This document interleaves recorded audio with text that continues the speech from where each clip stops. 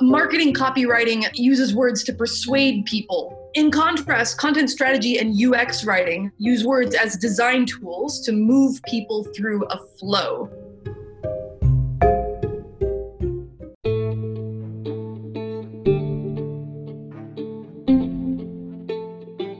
Hi everyone, thanks for tuning into Nodes of Design. To help support our mission spread knowledge, we have a very special guest on today's episode. Let's welcome Janelle Torkington. She's a professional content strategist, two-time content team manager, and also a digital marketing dabbler. Presently, she's working with Facebook as a content designer where she's focusing on mobile ads and platform and creative ad experiences for the end users. In this episode, Janelle had shared wonderful insights on words as design tools where we discussed about her journey into creative writing and tips to the beginners out there. And also we spoke on what exactly is content strategy and how designers can use the power of words in designing beautiful experiences. In the later part, we discussed on how UX writing needs to be accessible and how to craft words for accessibility. We spoke on the context of crafting UI text that should be an integral part of design process and what are the various methods that Janelle personally had followed while crafting the UI text as a part of a design process. Hope you guys enjoyed this episode, and on every Friday we release new episodes with different creative leaders from around the world to help you better understand different concepts related to design. So don't forget to tune in into Notes of Design every Friday. With that being said, happy designing everyone.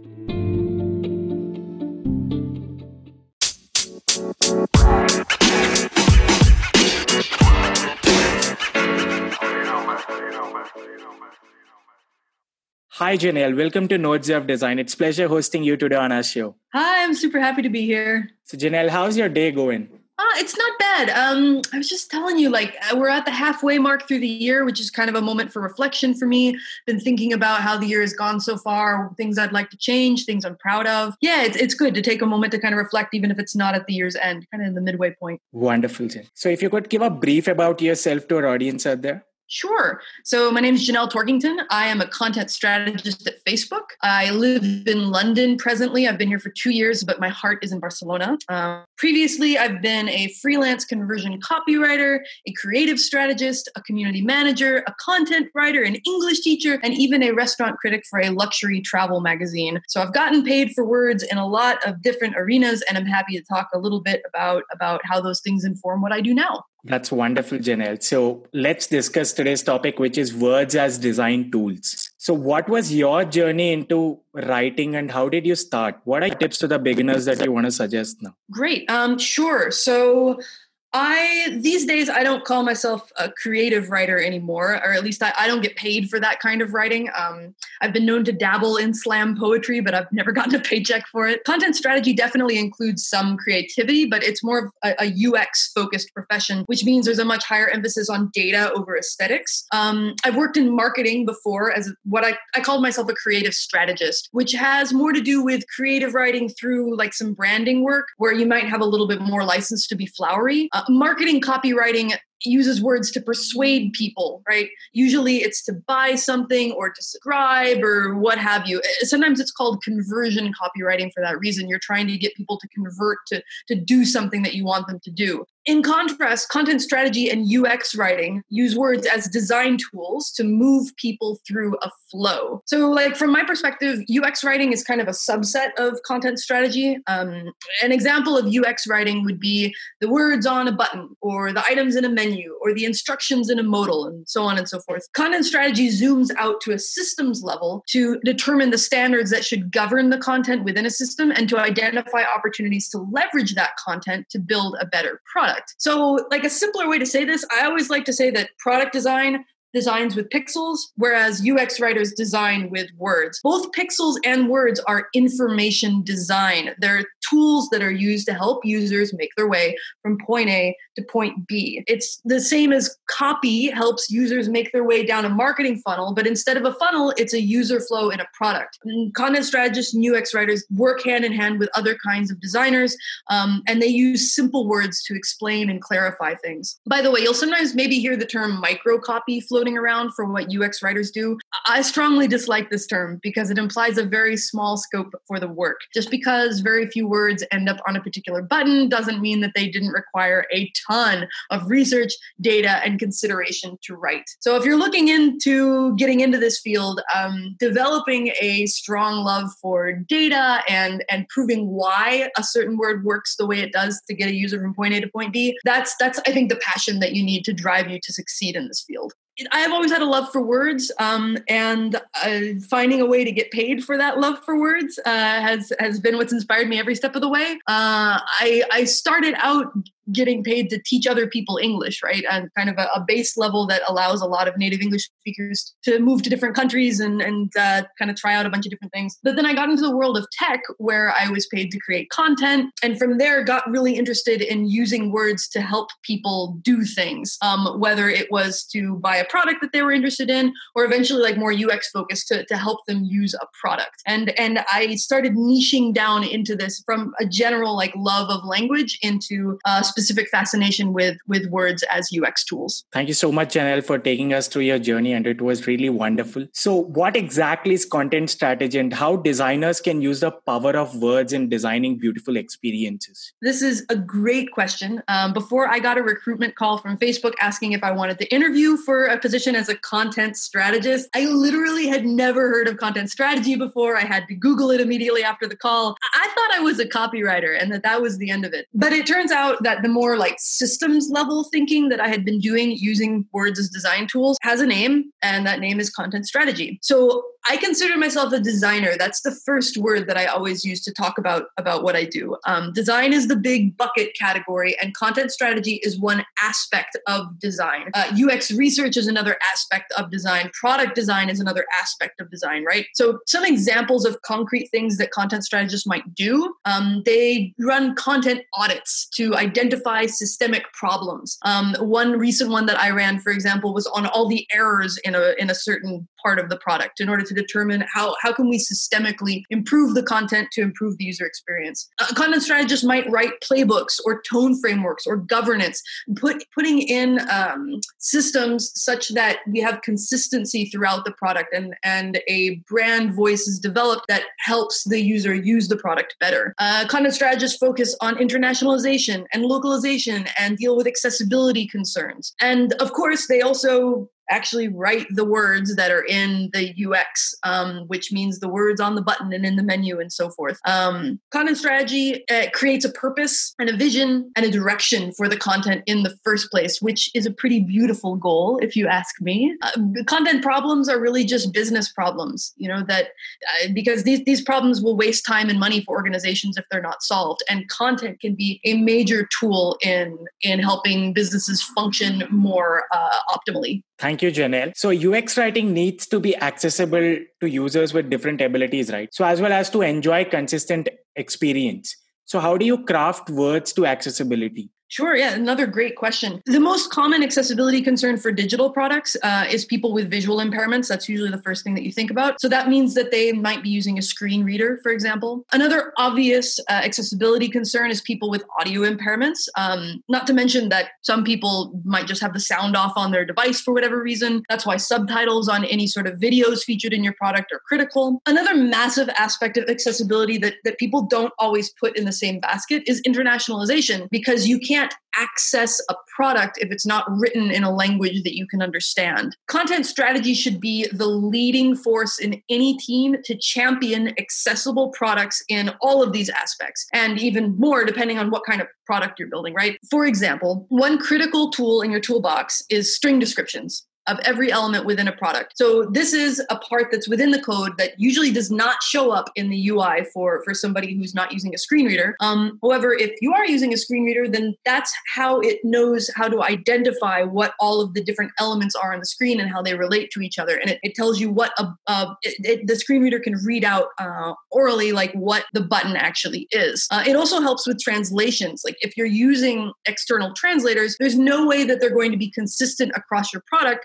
unless you can give them string descriptions in order to put your words in context. And then on top of that, if you've got a bunch of terms that are specific to your product, it's great to have a whole library of terminology standards that your translators can reference to ensure that every time a term is used, it's used and translated in the exact same way. All of these are, in fact, accessibility concerns that have content solutions by just ensuring standards of quality across the entire ecosystem of your product. Thank you so much, Janelle, for breaking it out so well. And it was really great to hear that. Why crafting UI text should be an integral part of design process? What's the method that you follow? Okay, my simple answer is that you should care about words because words have meaning. You can't just use words as filler for visual design because pixels and words are both components of information design. I am wildly against ever using lorem ipsum in mocks because of the impression that it gives the team that, oh yeah, we'll just fill in the words later. Don't worry about those. Content is critical to get people from point A to point B. Not only that, but it educates,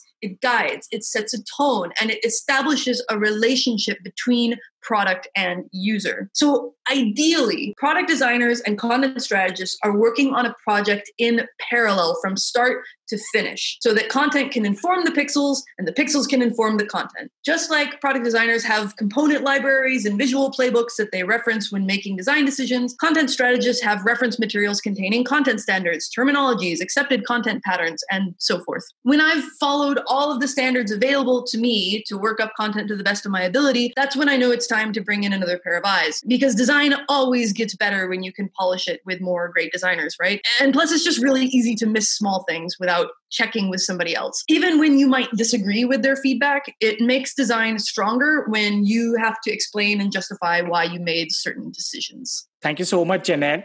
So what are some practical UX writing tips that you suggest? Well, if you're coming from creative writing or content marketing like I did, you probably have the same kind of love of language that I have that caused you to want to get paid to write in the first place. That's super great. That passion is going to take you really far. However, if you're anything like me, that passion for words might tempt you to write content that is way longer and more flowery than is appropriate for effective UX. I know you love words, but more is not more. Cut, and cut again. That is not to say, of course, the shortest content is the best content. It's like that old joke that your teacher used to make about an essay being as long as a piece of string. Content should be exactly as long as it needs to be and no longer. And other than that, the biggest tip is not everyone can write. And everyone thinks they can write because everyone had to write those essays and such back in school. But not everyone on your team should be giving their opinion on your content. Opinions are not what builds good content. And unless you're building a tool that's going to be internal to your team only, then they probably aren't your target users either. Great content comes from leveraging research and data, not your teammates' well-intentioned but likely baseless opinions. Wow, that was wonderful, Janelle. Thank you for that. So, Janelle, how can one establish their own content standards? It's tricky to do that if you don't have anything to start off. I work at Facebook, which means that I entered into a system where a lot was already established and I could reference a lot of material that was already there if I ever had a question. It was very rare that I worked from zero, but there's plenty of smaller teams that you might join where nobody's really thought of writing up standards before. And my advice is to start small because it's very, very intimidating to have to begin with a blank page and write out the capitalization standards across the entire product, right? That's super difficult. Start in a place that you know needs attention. Maybe you're working on releasing a redesign for a specific small segment of the project. Start there. Start with things that you're working on within that tiny little slice of what's relevant right now for you. Start with things that you know are an issue, like something that always bugs you. You always see different punctuation around the menu items, right? And you know that that's a problem. So when you get to the moment of fixing it, that's when you should automatically put in the impulse to write a standard for it as well. Will this make standards overnight? Absolutely not. This will take some time. It could take months in order to write up a series of standards this way. But I think it's a lot more organic and is more likely to yield practically useful results than trying to sit down and give 100% of your focus just to cranking out standards within a short period of time. So little by little does it really if you're starting from zero. So Janelle, if you see right now, like personally, my few of the followers on Instagram also reached on me. So there are now a lot of AI tools that are assisting people to write. But in a way, people are now tend to forget like where to put even comma or full stop, other things, because so much of assistive writing is happening. What's your take on that? What do you think? Oh, that's an interesting question. Well, the writing that I do for work, like content strategy, it does follow plenty of official standards, right? Like very prescriptive standards.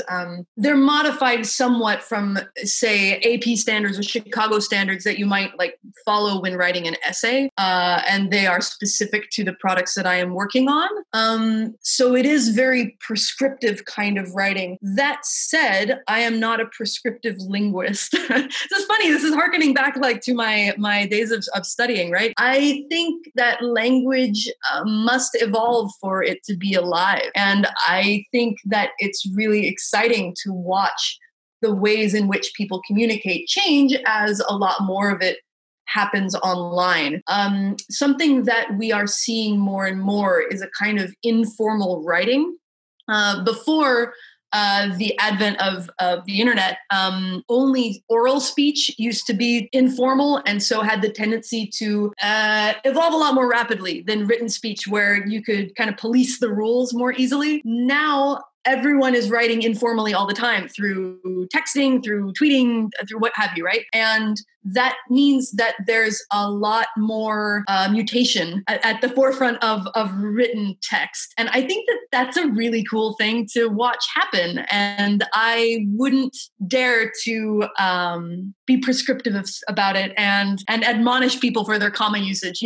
Like, the writing that I get paid for is about being hyper clear and ensuring that the essential meaning gets across and that I can really help the user get from point A to point B. But like when you're expressing yourself through informal writing online, I think you can be as playful as you want to be. And part of that includes bending the rules. So I'm all for it. I'm in favor, like put the commas wherever you want them. Thank you so much, Janelle. So on a concluding note, we would love you to recommend us 3 favorite books of yours and also 3 people who inspire you the most in this domain. Sure. So I really had to think about this question. I read constantly, and I was trying to think of books that would fit the people who are listening to this podcast. So I think the number 1 book that I would recommend to anyone aspiring to get into UX at all is not a UX related book. It's actually called The Culture Map by Erin Meyer. It's a business oriented book that is about international communication and the different ways in which our cultures bias the way that we communicate with each other. And it absolutely shifted my perspective on that. As you might imagine, working at Facebook is a very, very international environment. And I hadn't realized my own biases that I was bringing in from being from the United States. I've been out of the States for a long time, but I'm certainly culturally informed from being from there. And this helped me understand, I think there's 8 different axes in the book. It kind of plots different cultures along these axes and explains how they might interact in the working environment because of how they feel about their relationship to time, or how they develop trust between people working together, or how they deliver negative feedback. And it was mind-blowing. And I would recommend it for anyone in UX because I think it helps you understand that the ways in which you approach these things are not necessarily like the norm, and helps build an enormous amount of empathy towards people who might approach things in a different way. So yeah, The Culture Map by Erin Meyer, I recommend that to almost everyone I come across, but especially to anyone who wants to work in UX. The other ones, I'd recommend So You've Been Publicly Shamed by Jon Ronson. This is a good follow-up to the question about language evolving on Twitter and such. So this book is about internet culture and how when someone does something negative online, the propensity for online communities to shame them, to use shame as a tool of punishment towards somebody who has committed some kind of fault, and how that in conjunction with how much of our life is on the internet these days affects the ways in which we relate to each other. And I found it absolutely fascinating. I sped through it. Really, really solid read. And then finally, I'll recommend a work of fiction, maybe my favorite one from the last several years, called The First 15 Lives of Harry August by Claire North.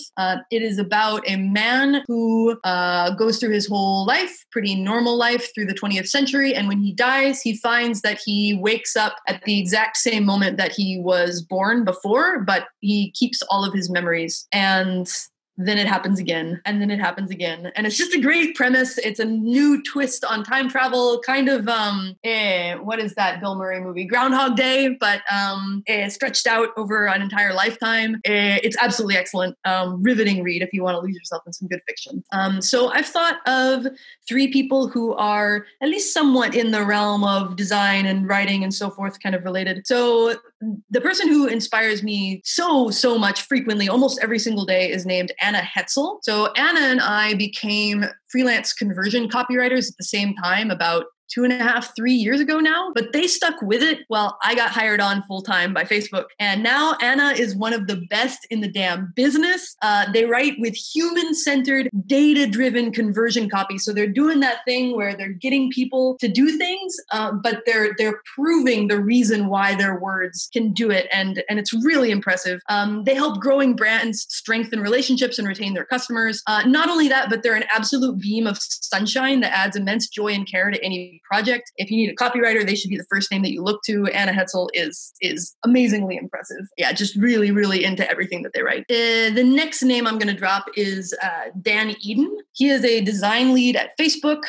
He works on design systems for ads and business products. He also publishes a ton of his thinking about design systems, including how they scale, how they break, and the people that maintain them. You can find a lot of his writing online. He is an absolutely incredible communicator who connects the dots across design and engineering in a way that can really influence teams to actually change their practices for the better. I try to learn a ton from Dan, and I think a lot of other people could stand to learn a ton from him too. Finally, this is somebody that I don't know in person, but who I have been following for years. Their name is Nikki Case. Nikki is an absolutely phenomenal developer who makes what they call explorable explanations, which are essentially flash simulators touching on everything from game theory to coming out as LGBTQ+ to how COVID-19 is evolving. I'm in constant awe of Nikki's approach to inviting careful consideration of complex concepts through interactive design. And not to mention, their stuff is super fun to play with. I highly recommend losing yourself around their site. Have a play with all the different interactions. This stuff is super fascinating and you might just learn something. Nikki Case is that name. Thank you so much, Janelle, for giving us these great recommendations. And thanks for giving us your wonderful time and joining the Mission Spread Knowledge. We are looking forward to host you again in our upcoming episodes. That would be an absolute pleasure. Thank you so much for having me. Thank you for listening to this episode. And if this episode has helped you to gain better insights on design, then don't forget to share this with a friend or a colleague and be a part of the movement to democratize design. And also, if you like this episode, don't forget to rate us on whatever platform you are listening on.